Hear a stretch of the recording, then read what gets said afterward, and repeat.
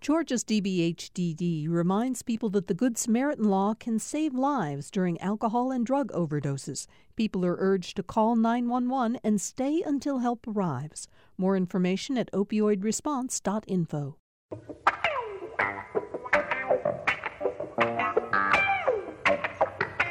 Well, we're coming to the end of yet another week of working from remote locations for Political Rewind. This is week number 6 for us. And, of course, I know many, many of you out there are working from home as well.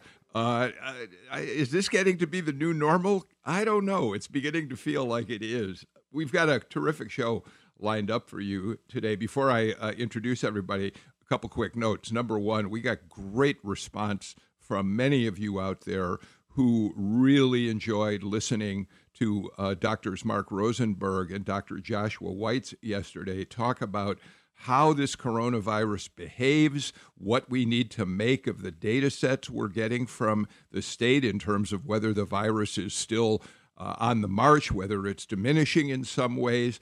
It was a really kind of a deep look at all of this, and I appreciate the fact that so many of you thought you got new information. I know I certainly did. Excuse me. I always want to hear from you. You can join our conversation by tweeting us at PoliticsGPB. You can email me at bnigut, B-N-I-G-U-T, at gpb.org. You can also watch us, where you can really listen to us now on Facebook Live and post your comments in real time as the show unfolds. Lots of ways that we like hearing from you. All right, that said, let's get to today's lineup. First of all, it's Friday. Jim Galloway, the lead political writer for the Atlanta Journal-Constitution, is with us. You read Jim in the Wednesday and Sunday papers, and he oversees the Political Insider blog at ajc.com. Jim Galloway, how are you? I'm doing great. I'm doing great today. I'm happy to see the week's end. Yeah. I love the emphasis on today, because let's face it, we are all going through good days and not so good days as this unfolds. Yeah, and you try covering two Senate races, a presidential contest, and 5 or 6 primaries from a bedroom in Kennesaw. Yeah. Hey, before we. Yeah, I'm sure it is. Before we introduce everybody, there's one piece of political news that you just shared with me that I think we won't get into it any depth right now. But tell us what you just learned about advanced requests for absentee ballots. Yeah. This comes from Ryan Anderson, who has that website Georgia Votes, which tallies all this voter data, and he is saying that nearly 760,000 requests for absentee ballots have been mailed into the state and local election offices. That's a 2,998% increase over 2016. 760,000 ballots. Yeah, and only 800. This almost 890,000 votes were cast in that 2016 election. So you're talking about almost 7/8 of the electorate is already showing up. I have not seen that yet. Has he broken it down by request for party ballots? No, and this is the problem because you don't get that number until until the ballots are returned to the voters, and processing has been very, very slow. You've got all these local election offices that are overwhelmed. In Fulton County, in particular, they've had one election worker die of COVID-19, another hospitalized. So it's getting the ballots out to people in time for a June 9 primary is going to be tough. Okay, but to be clear, and then we're going to move on, when you request an absentee ballot, you do have to make a request for one party or the other, or ask for an independent ballot. You're just telling us that data doesn't become available until it's processed by the individual. Right, exactly. I just want to make sure our listeners get that. All right, let's get on with our conversation today. I'm really thrilled about it. We're going to take a tour of the state of Georgia today with mayors from 3 important communities in our state.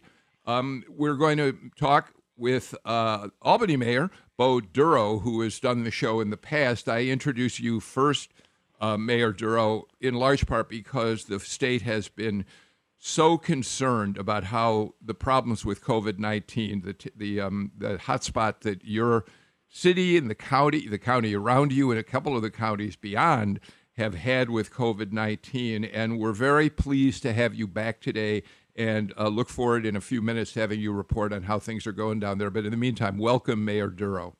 Good morning, panel, and Bill, thank you for having me again.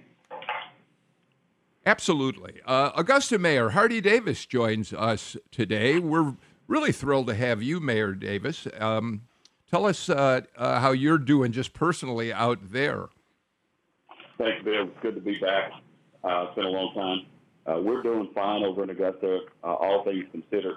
When you look at the fact that we're testing and our confirmed cases continue to go up just like in other communities across the state of Georgia. We're reminding folks that we are going to continue to follow the governor's orders, but we want to make sure that we keep people safe. So we're doing everything we can to stay at home when necessary, shelter in place, and save lives. This is going to be a long haul here. Yeah, I think we all realize that more than ever. Rusty Paul, the mayor of Sandy Springs, former chairman of the Georgia Republican Party, and a longtime panelist on Political Rewind. We're glad to have you back, Mayor Paul. Well, Bill, it's great to be back. I'm in familiar territory. I'm in my basement because we haven't reopened City Hall yet because we've had some virus issues there. So I'm in my basement where I spent 14 days in quarantine, just got back out. So I'm very comfortable here.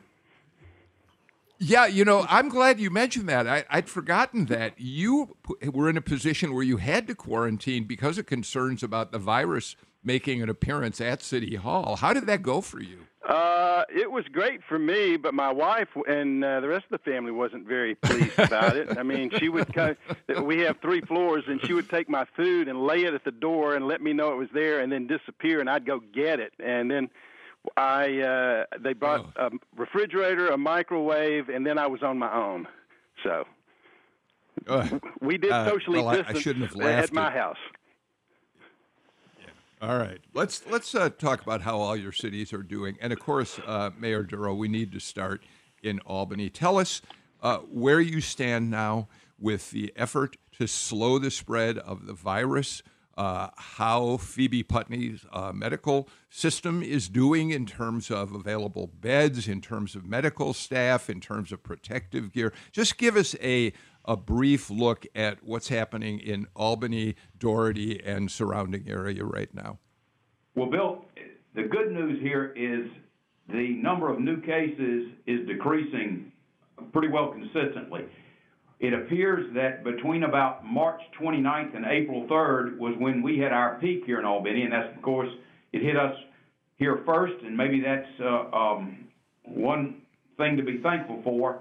For the first time in several weeks, we have a few open beds in the hospital. That's another positive development. But to keep these trends going forward, we're going to have to continue to exercise the precautions that have been in place statewide, but actually were in place here in Doherty County about 2 weeks before Governor Kemp issued the executive order on April 2nd. We're encouraged by these developments, but also, in an article that was published in the New York Times this morning, Albany, Georgia, our metropolitan area has the highest number of confirmed deaths per capita in the country. Yeah, we are so sorry about what your community is experiencing. I saw that article too, and my heart went out to you and the people of Albany and Doherty County. I did notice this morning that your restaurant owners met with city and health officials yesterday, I guess it was, to discuss where things stand with the community. Of course, the governor's order would allow restaurants to begin opening on Monday with very specific restrictions in how they would do their business. But it appears that many of your restaurateurs have said that they've decided to give the community more time to flatten the curve and take time to prepare for dine-in meals. And so it doesn't look like down in Albany, at least, you're going to get restaurants opening on Monday.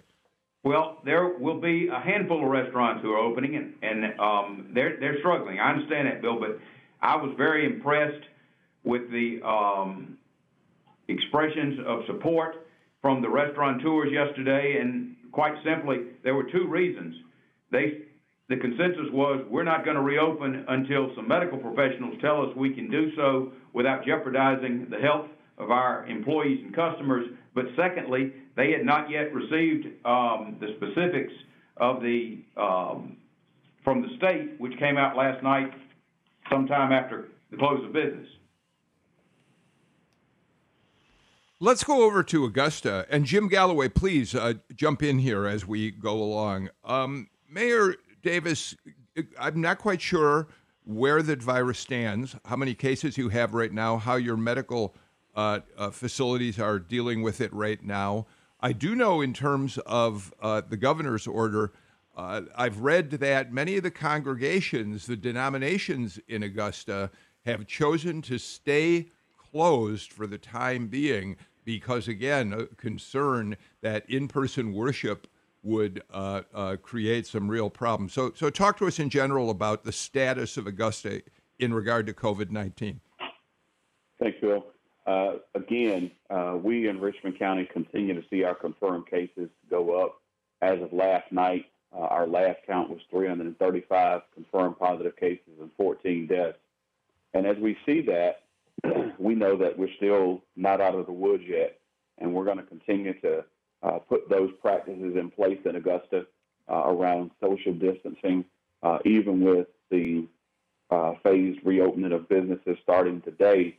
What I'm hearing from folks, both in the faith community, who, as I understand it, there's a planned press conference to once again reiterate that houses of worship in the faith community are going to continue to conduct services online.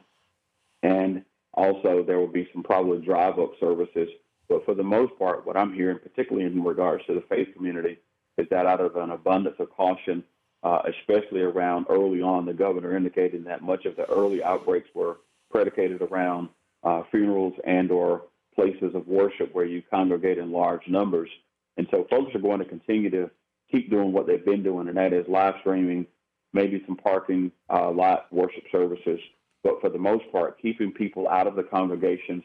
I've heard some folks talk about not going back into the congregation for in-person worship until probably the end of May. I don't know if that's going to be the case long term, but that's where we are. We're fortunate that the governor in his most recent executive order talked about Augusta University from a testing perspective. And so we see testing going up. Obviously, the big challenge across the entire state of Georgia is that we're not able to do sufficient enough testing. And with that challenge, you can have asymptomatic individuals who are in close proximity carrying the virus and you not know it. And I think that's where it's so important for us to continue to do the things, as Mayor Dorough indicated. We had already put some things in place before the governor's shelter-in-place order around businesses and closing some things just so that we could begin to get our hands around it. And so we'll still maintain some of that, especially with regards to senior centers, libraries, and, of course, large gatherings from a public standpoint. We're going to continue to keep those at bay for the time being, but we're making progress. I don't believe that we've reached our peak in talking with our hospital CEOs and the folks from the healthcare community. I don't think we've reached our peak in Augusta at this point. Jim, Mayor, jump in. Yeah, Mayor and Mayor Hardy and you others can jump in on this as well. The orders that Governor Kemp issued on Monday take effect today. Small businesses like barbershops, hair salons, tattoo parlors, and the like are free to open if they observe some of the guidelines, and all those guidelines are all predicated on access to personal protective equipment, masks, face shields, and such. I'm assuming at this point your healthcare facilities have access to that kind of equipment, but do small businesses have? Can they get hold of masks in the numbers that they need? Can they get hold of gloves in the numbers that they need? Jim, that's a great question. I think there is concern about that. Again, I don't want to overstate this. We know that as we look across the state of Georgia and in communities like ours, we are maintaining our supply of PPE, and that's from a government perspective. We have masks, we have gloves, and obviously from a first responder perspective, those are things that you need in place. I don't know if those things exist in large numbers in the private sector, particularly with regards to going to the Lowe's, the Home Depots of the world, but I hope so. I think that's probably one of the big challenges, that if we're going to have a soft opening, out of an abundance of caution, people need time to prepare and put those things in place. We certainly want to be helpful from a local government standpoint, but you're going to need those masks. You're going to need hand sanitizer, and we know that stuff flew off the shelves. I know hospitals are challenged with PPE. In Augusta, you've got some local entities that are using 3D printing to develop face shields. They're also developing swabs now. But all of those things are where we find ourselves challenged right now, particularly in terms of the business community and their access to those things. So it still gives me pause. I'm yet hopeful and prayerful that we're going to be able to make our way through this over the next couple of days, and folks can stand their businesses back up in light of the governor's order.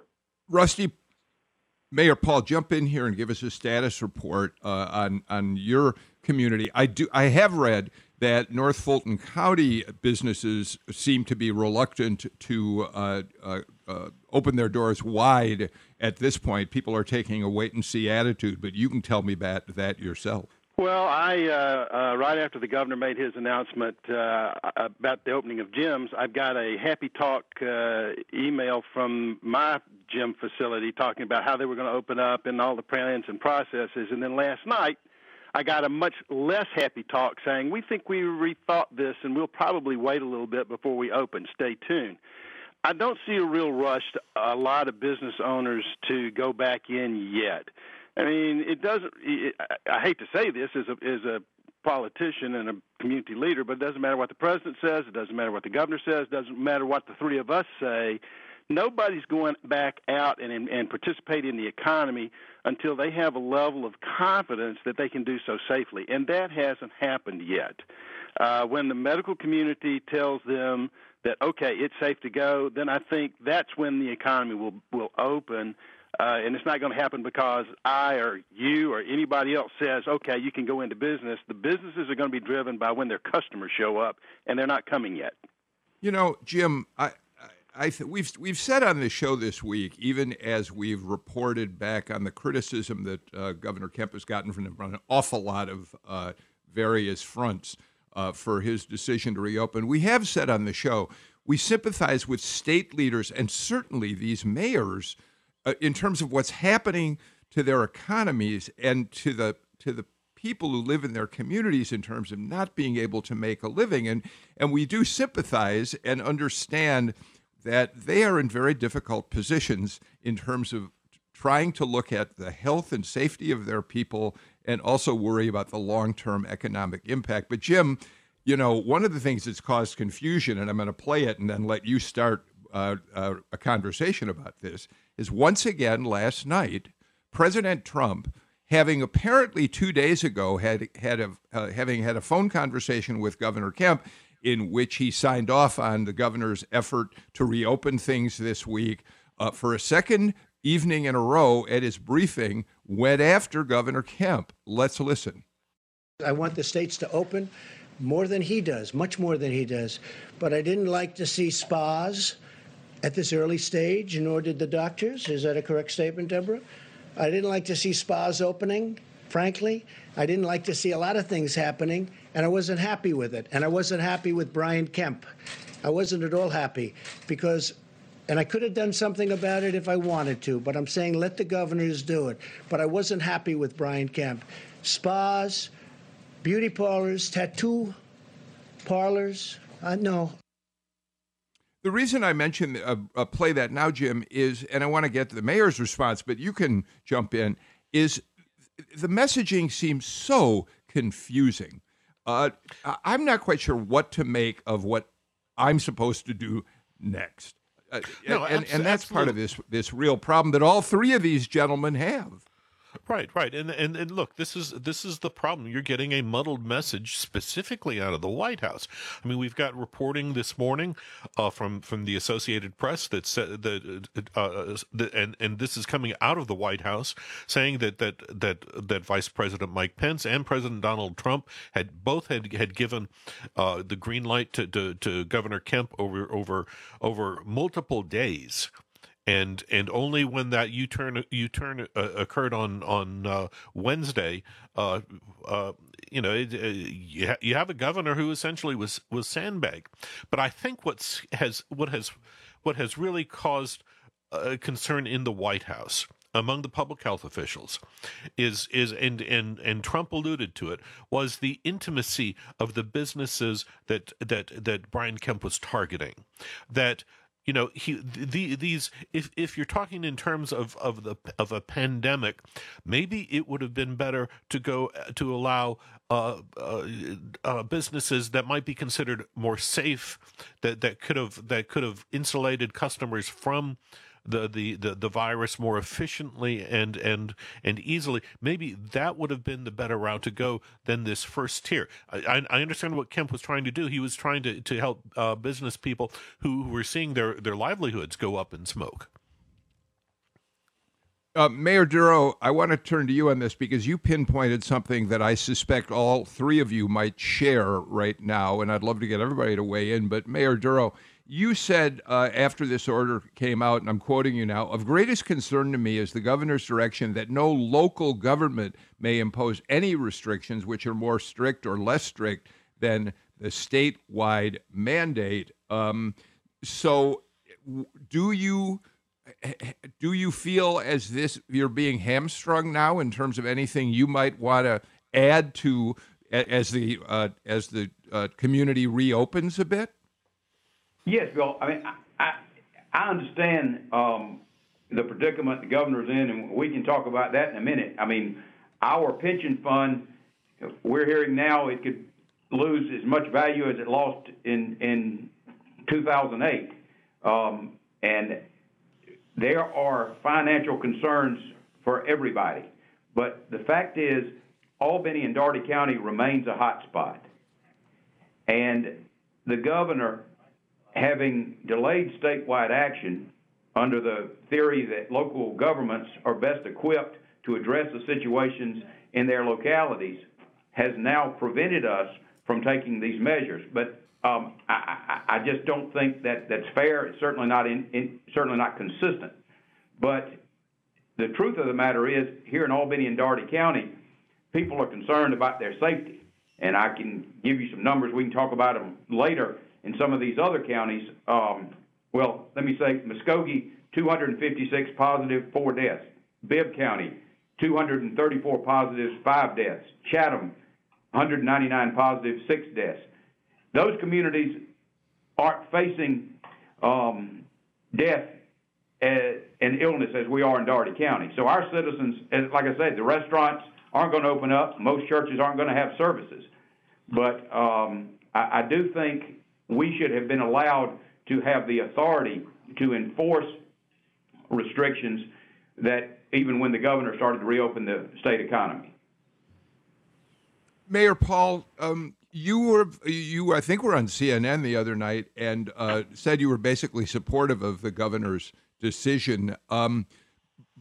Does that include feeling that it's okay, that he has the right to tell local communities like yours you can't impose more restrictions? Well, what I said on CNN was that I understood the dilemma that the governor is facing, and for the first time in 40 years, I'm glad I'm not the governor because this is very difficult, and I think maybe the governor could have consulted with another Georgian former Congressman Tom Price about dealing with the president and the challenges of getting consistent messages. But our position in Sandy Springs is, one, we're going to implement the governor's order with caution, with a priority on safety and public health.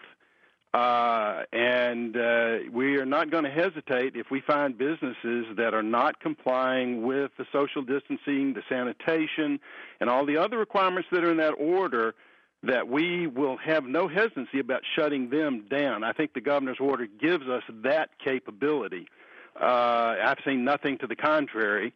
So we're going to take a measured approach, and as I said, priority one is going to be health and safety. And if these businesses that do open don't comply with the requirements, then they're not going to be open very long. Mayor Davis, you have certainly, I assume, seen Michael Thurmond, CEO over in DeKalb County, respond to what the governor said about local cities not being able to add their own restrictions. He said, well, I may not be able to order anything, but I essentially can advise further. I can advise how people ought to be looking at behaving. They ought to wear masks everywhere they go. They ought to take various sanitary measures. He's essentially circumventing what the governor has demanded here, but doing it pretty clearly as a message that it's time for people to step up and constrain their behavior, Mayor Davis. Well, I too share that concern. I think Mayor DeRoe just said it best, that early on the governor yielded to the local communities because we know our communities best. We're on the ground. We have the temperature of our cities. And to find ourselves at this place now, to be effectively hamstrung from, again, working one in concert with the governor as it relates to his executive order, but also more importantly, knowing our communities, I think does provide somewhat of a, challenge for us. And again, we're going to do everything we can to work in concert with our governor. I think it's important to have uniformity across the state and thus, the governor's executive order. But when you look at border communities like mine, South Carolina is joined to us by the river. As of last night, we had roughly 800 positive cases across the CSRA, which includes South Carolina. This morning, that number is going to approach more like 900, again, almost 1,000 cases. And that right there becomes a real problem for us because the majority of those folks are coming into Augusta, coming into Richmond County. They're shopping. They're doing things. When you talk about hair salons and stylists and those things, they're coming to Augusta to do all of that. And so it puts additional pressure on us in order to try to manage our community, and certainly from a healthcare perspective, being able to manage that, notwithstanding the fact that you've got folks who are being brought here from other communities to get treatment and to get intensive care because of the resources we have from a healthcare perspective. So I see what CEO Thurmond has done. I certainly applaud him in his efforts to, one, work in concert with the governor, but more than anything, I think what you saw Mike Thurmond do was say to the community, you trust me, these are the things that we're going to do. We're going to open, but we're going to do it in a very deliberate approach. We're going to be intentional and thoughtful about that. And I think that's where, I'm hearing from Rusty and from Mayor DeRoe as well, that we're going to be intentional about this, but that intention is with human life in mind. Jim? Just a question to the mayors as a whole. If we could start off with Mayor Paul on this, one thing I've if you'll allow me to plug my Sunday column, it's already up and it's on Keisha Lance Bottoms and Thurmond kind of engaging in government by persuasion because they've been cut out of the formal authority over pandemic measures. But Mayor Paul, one thing interesting that Michael Thurmond is doing is he is set up a hotline, and he is insisting that employees who are called back to work, if they find out that their employers aren't following the guidelines, they are supposed to report them. And that's when he will come in and send DeKalb County Police to investigate. Is that where you're headed? I think that's similar to what our approach is going to be. We're still waiting on a little bit of guidance about who is actually in charge of enforcing all this. Are they relying on us at the local level to be the enforcers? I haven't gotten a clear answer on that yet, but I'm sure that guidance will be coming. But in essence, yeah, we don't have to set up a hotline. All I have to do is check my email, because people have already been reporting situations where they think that the proper procedures are not being followed. And we've sent code enforcement out to check into some of these. The police department's a little reluctant because they know that some of the things that we had in our original closing, we were one of the first cities to shut things down. They were concerned about, could they be prosecuted in return for certain things. But with code enforcement, it's real simple, because business licenses, when they sign up for business licenses, they say they're going to abide by our ordinances, and so we have a little bit more authority in that area, and we can revoke those licenses if they are not following the right procedures. And we intend to. We hope that people will open up and follow what the governor has said to do. But our biggest concern isn't what businesses are opening. Our concern is what businesses will never open again. We've surveyed a lot of the businesses in our community, and we have as many as 25% of them say they will never open again. And so our big concern is what's going to be the long-term economic implications, and I know that's what the governor's concerned about too. And so we all got to work together to try and figure out how to make this work and salvage as much as we can without putting people at unnecessary risk. All right, I need to jump in because we got to get to a break, but I want to pick up on exactly what you just talked about, Rusty Paul, and talk to all of you about the economic impact of this virus on how your cities are going to try to recover in the months ahead. But before we do that, let's take our first break of the show. You're listening to Political Rewind.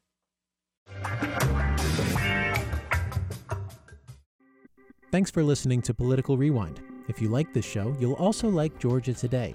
It's a daily podcast from GPB News, bringing you compelling stories and in-depth reporting that you won't hear anywhere else. Join me, Peter Biello, for this quick and convenient way to get the best of GPB News' extensive coverage of the topics that matter to you, delivered directly to your device every weekday afternoon.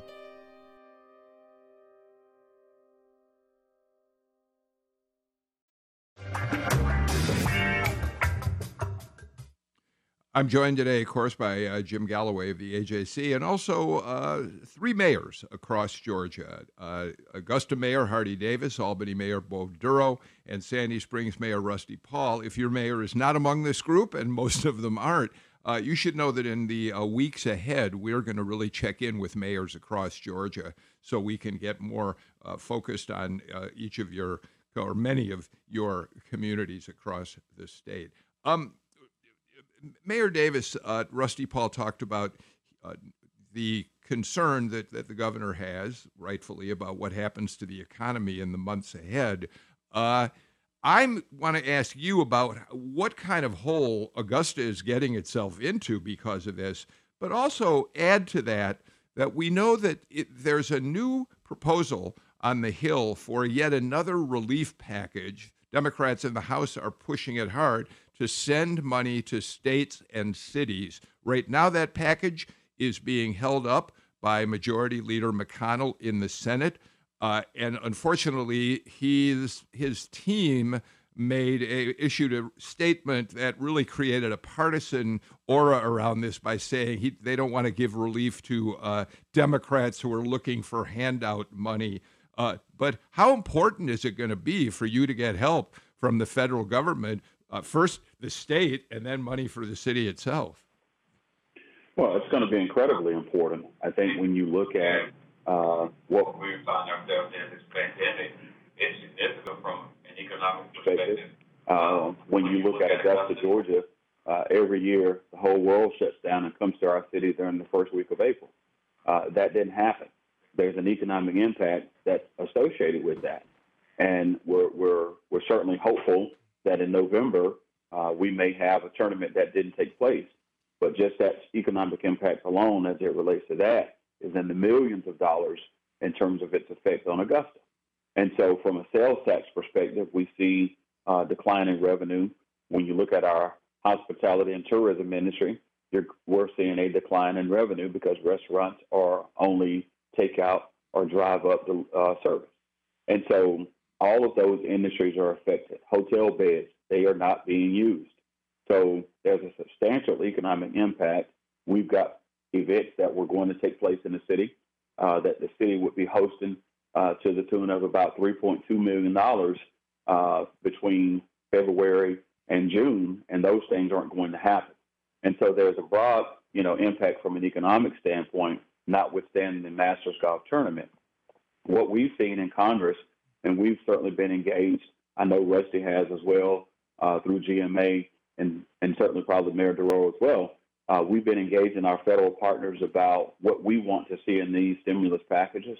The most recent one that was signed was one where they had a population threshold of 500,000 or more. In Georgia, there are only 4 counties that meet that threshold. Across the nation, there are only 37 cities that are 500,000 or more, and Atlanta's not one of them.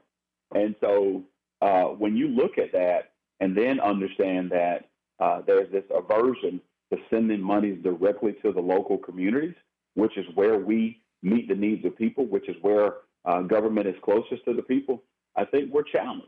And so we're going to continue to work with our federal partners. We hope to see some relief as it relates to that, Jim. I'm not sure that it's coming because of the now partisan divide around, getting these resources to the people that need it the most, and that's the folks on the ground. Mayor DeRoe, you referred earlier to your concern being about how many of the, say, restaurants, for example, other businesses are going to reopen at all. What kind of debt are you facing? What can you put some numbers around how badly the city's budget is being hurt by this? Yes. Could I say 2 things, though, Bill, before I answer the question? Sure. First, speaking to what's going on in DeKalb County, we passed a resolution this morning unanimously, the city commission did, imploring citizens to continue to shelter in place and asking businesses not to open until we have met the benchmarks. But secondly, I would be remiss if I didn't acknowledge the invaluable assistance we've received from the governor in the way of equipment, supplies, medical teams. But and I do know the state decision. The governor's caught between the devil and deep blue sea. I'm sure state income tax, corporate income tax flatlined, and I know from what's happening here in Albany, sales tax collection is plummeting. That's one thing. We look at the numbers. It's frightening. Mayor Davis mentioned it. Hotel, motel tax, no revenue whatsoever. Sales tax collection, as I said, plummeting. But on the other side of that, the city of Albany has its own utility, and we have made the decision not to disconnect any customers during this period of time. And so our bad debt is mounting up rapidly. It's frightening. It really is. And then I mentioned earlier, Bill, the issue of the city's pension fund. We don't know where that's going to go. Hey, Jim, the majority leader suggested the other day that if states want relief, they ought to file for bankruptcy. That was met by both Republican and Democratic governors with a resounding criticism. Yeah, it would. One thing, it would. On the Democratic side, that's kind of viewed as a union busting tactic, given that public employees are now pretty much the kind of the dominant force in the union market. It's also, Democrats are also kind of pointing to Kentucky. The Kentucky draws down, I think, the second highest rate per capita of federal dollars of any state in the union. So it's not exactly speaking from the moral high ground. Okay. Hey, Rusty Paul, in fact, this is for everybody, but let me just start with you, Rusty. Of course, we are now doing Political Rewind live at 9 in the morning, and the encore presentation is at 2 in the afternoon. So some of you will be hearing this afternoon. But Rusty, the AJC this morning has just moved a story. The headline is "Lines Start Early for Haircuts as Georgia Begins to Reopen."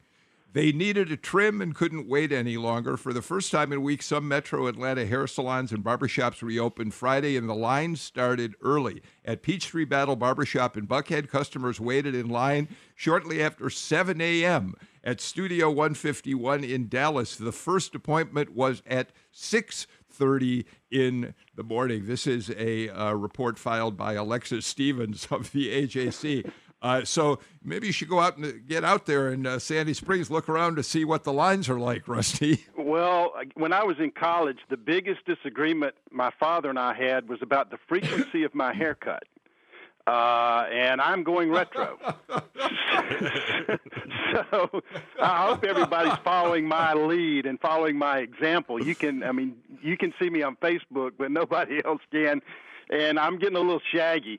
But that's a small price to pay for keeping everybody healthy. And we have to keep in mind that the number one goal here is to maintain the health and safety of our people. And, if my graying locks get a little bit longer, I'm not going to be that disappointed. But let me also address the budgetary impact. We are in our budget process. Our fiscal year starts July 1. And we're in the process of developing the budget, and we're operating on an assumption that our revenues are going to be at least 30% lower than what they have been. And I've told the council that we may have to pass several budgets over the course of the next several months because we're really just guessing what the impact of revenue is going to be. We know it's going to be down. We know it's going to be substantial, and we've just kind of pulled some numbers out of the air saying a third. But it may even be worse. And this is going to happen at governments at all levels. I've seen estimates that the state budget revenue may be down $4 billion. That's another 25% in a budget where 85% of the expenditure goes to education and health care. So it's going to be a very challenging budgetary process for governments at all levels because we are tied directly to the economy. We don't get any revenue unless there's an economic transaction somewhere, and the economic transactions have evaporated, and it's going to have a long-term effect on the delivery of services at the local, state, and federal level. Yeah, I think, Mayor Davis, it's becoming clearer and clearer to people. For a while there, I think in March, when people started, like Rusty Paul in Sandy Springs, started shutting things down a little earlier than other communities. We thought, well, we're going to be sheltering in place for a few weeks. We're going to keep businesses closed. Mayor Davis, it's beginning to appear that we're not getting back to business, certainly until, when? June? July? Who knows? Yeah, I think that's true. And again, I think, we're all very sensitive to the challenges that our governor faces.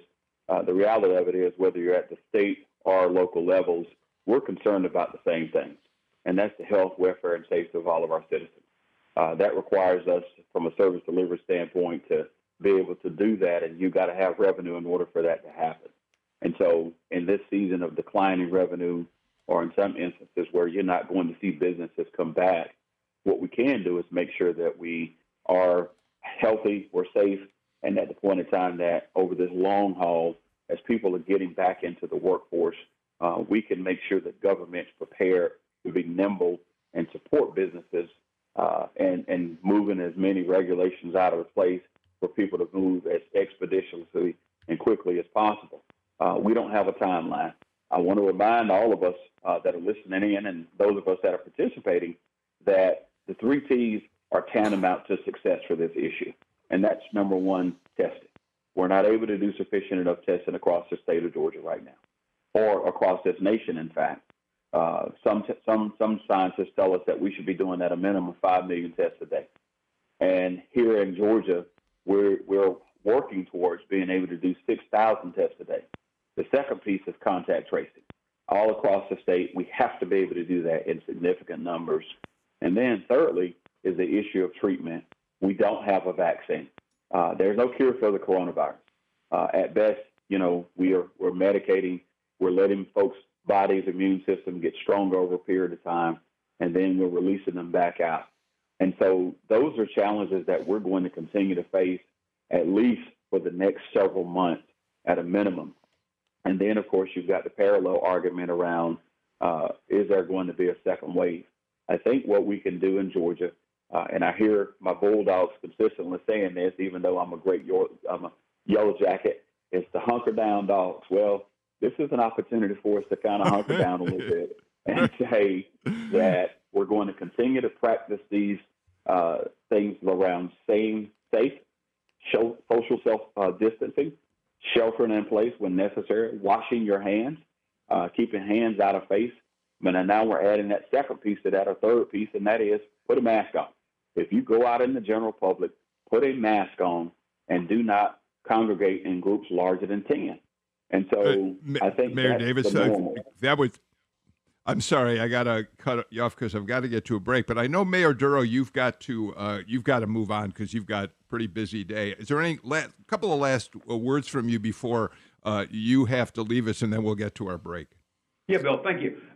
Those numbers I mentioned earlier in Muskogee, Bibb, and Chatham County, I think they're really a testament to the success of the shelter-in-place order that was entered on April 2nd. We don't need to lose sight of that. But what I wanted to mention, if you don't mind, the number of cases we have in Sumter, Lee, Mitchell, Early, Terrell, Thomas, Randolph, Worth County, in southwest Georgia. We've got well over 100 deaths in these other counties in this region of our state. People need to understand that once this virus, if and when it hits hard, in this report from the New York Times, it says Gainesville is could be a hot spot. This thing will proliferate and metastasize into surrounding counties. We have to be vigilant. And I just don't think now's the time to reopen the economy, but please, people, continue to exercise these precautions, protect yourself and others. But thank you for having me, Bill, and I appreciate it. Thank you, gentlemen, for your time. Mayor Duro, thank you so much for being with us. We wish you and the people of your city well in the weeks and months ahead. Let's do this. Let's get our final break of the show out of the way. Then Mayor Davis, Mayor Paul, and Jim Galloway and I'll be back. Talk a little politics. You're listening to Political Rewind.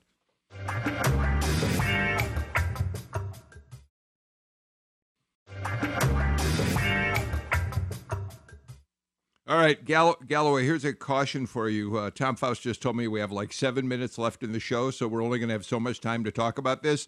But here's my two questions to kick us off. What the heck is happening between Brian Kemp and Donald Trump? And second, what is poor Kelly Loeffler to do? Caught between the man who appointed her and the man whose support she so desperately needs.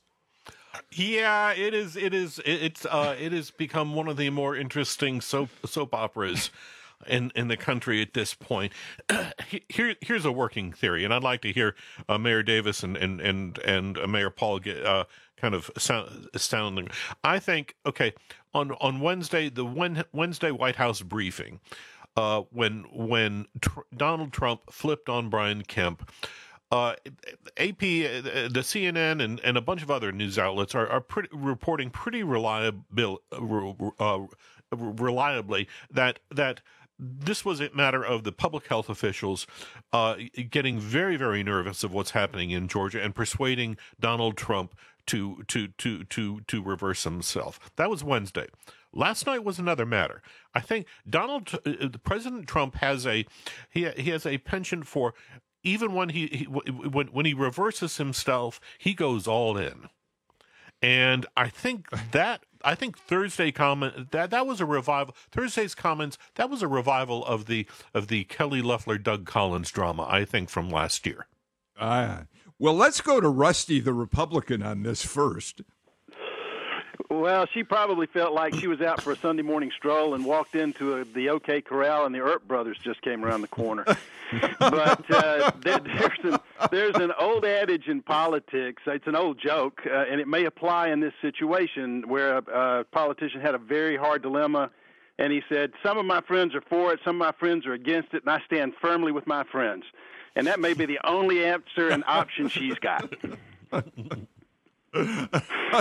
Mayor Davis, there is a part of me that thinks that the president is getting an opportunity here to use Brian Kemp as a target to deflect some potential criticism from his talking all the time about opening the economy. Now he has a new person to go after, so it appears that he, in fact, is Mr. Caution. Yeah, I think that that's certainly true, Bill, but I think that there's another factor that's at play here, and that is I think the president positioned himself in a way that if things go bad in Georgia, he can walk away from Governor Kemp. I think that's disappointing to see us at that place, particularly when I think that there's been an aligning from a partisan standpoint in support between the governor of Georgia and our president. Rusty says that I'm with my friends. Well, if I'm with my friends, I'm with my friends even in the good and the bad times, and that's certainly not the case in this example here. When we talk about the Senate race that's likely going to happen, Doug Collins is a friend of mine, has been a friend for a long time, and so this certainly creates an opening for him. But at the same time, I think that there are other candidates who will have opportunity to lift their voices during all of this back and forth here. One candidate in particular is Ed Tarver, who's got a unique opportunity. He's got an impeccable record of service. He's running in that race as well, and he certainly is not getting the press that some of the folks in Atlanta area are. But I would consider him to be a dark horse in this race over here in Augusta, and Obama appointee, spent 8 years as a U.S. attorney for the Southern District of Georgia, and I'd encourage folks to take a good look at him. And then, of course, in that other Senate race over there, you've got former Mayor Teresa Tomlinson, who just got 2 big endorsements from Martin Luther King III, and then, of course, Valerie Jackson, the widow of Maynard Jackson. So there's some stuff at play here in terms of candidates and certainly politics in the state of Georgia. You've got 2 Senate races that are coming to bear very quickly with the shifting of the elections, and now you've got some opportunities for folks to kind of lift their voices and say, hey, don't forget about us over here. Teresa Tomlinson and Ed Tarver. Jim. I'd like to compliment Mayor Davis on how carefully he slipped those endorsements in. That was masterful. Yeah, I do too. But Jim, beyond making those endorsements, he pointed to another factor that we always have to consider in statewide races. He talked about an Ed Tarver and a Teresa Tomlinson, neither of whom at this point is running out of Metro Atlanta, and he points out how difficult it is to gain attention the way that candidates in Metro Atlanta can, and that is an ongoing problem for those candidates. Right. And in both cases, the Metro Atlanta candidate, in one race, Raphael Warnock, the pastor of Ebenezer Baptist, and the other one, John Ossoff, who ran against Karen Handel in 2017. Both of them have the financial advantage. So there's something to be there's something to be said for that. It's going to be interesting to see how it plays out. All right, we are completely out of time. Rusty Paul, I was going to give you a chance to make the endorsements you want to, but I'm sorry, we'll have to do that on another show because I've got to get out of here. All right? All right, well, you know I will.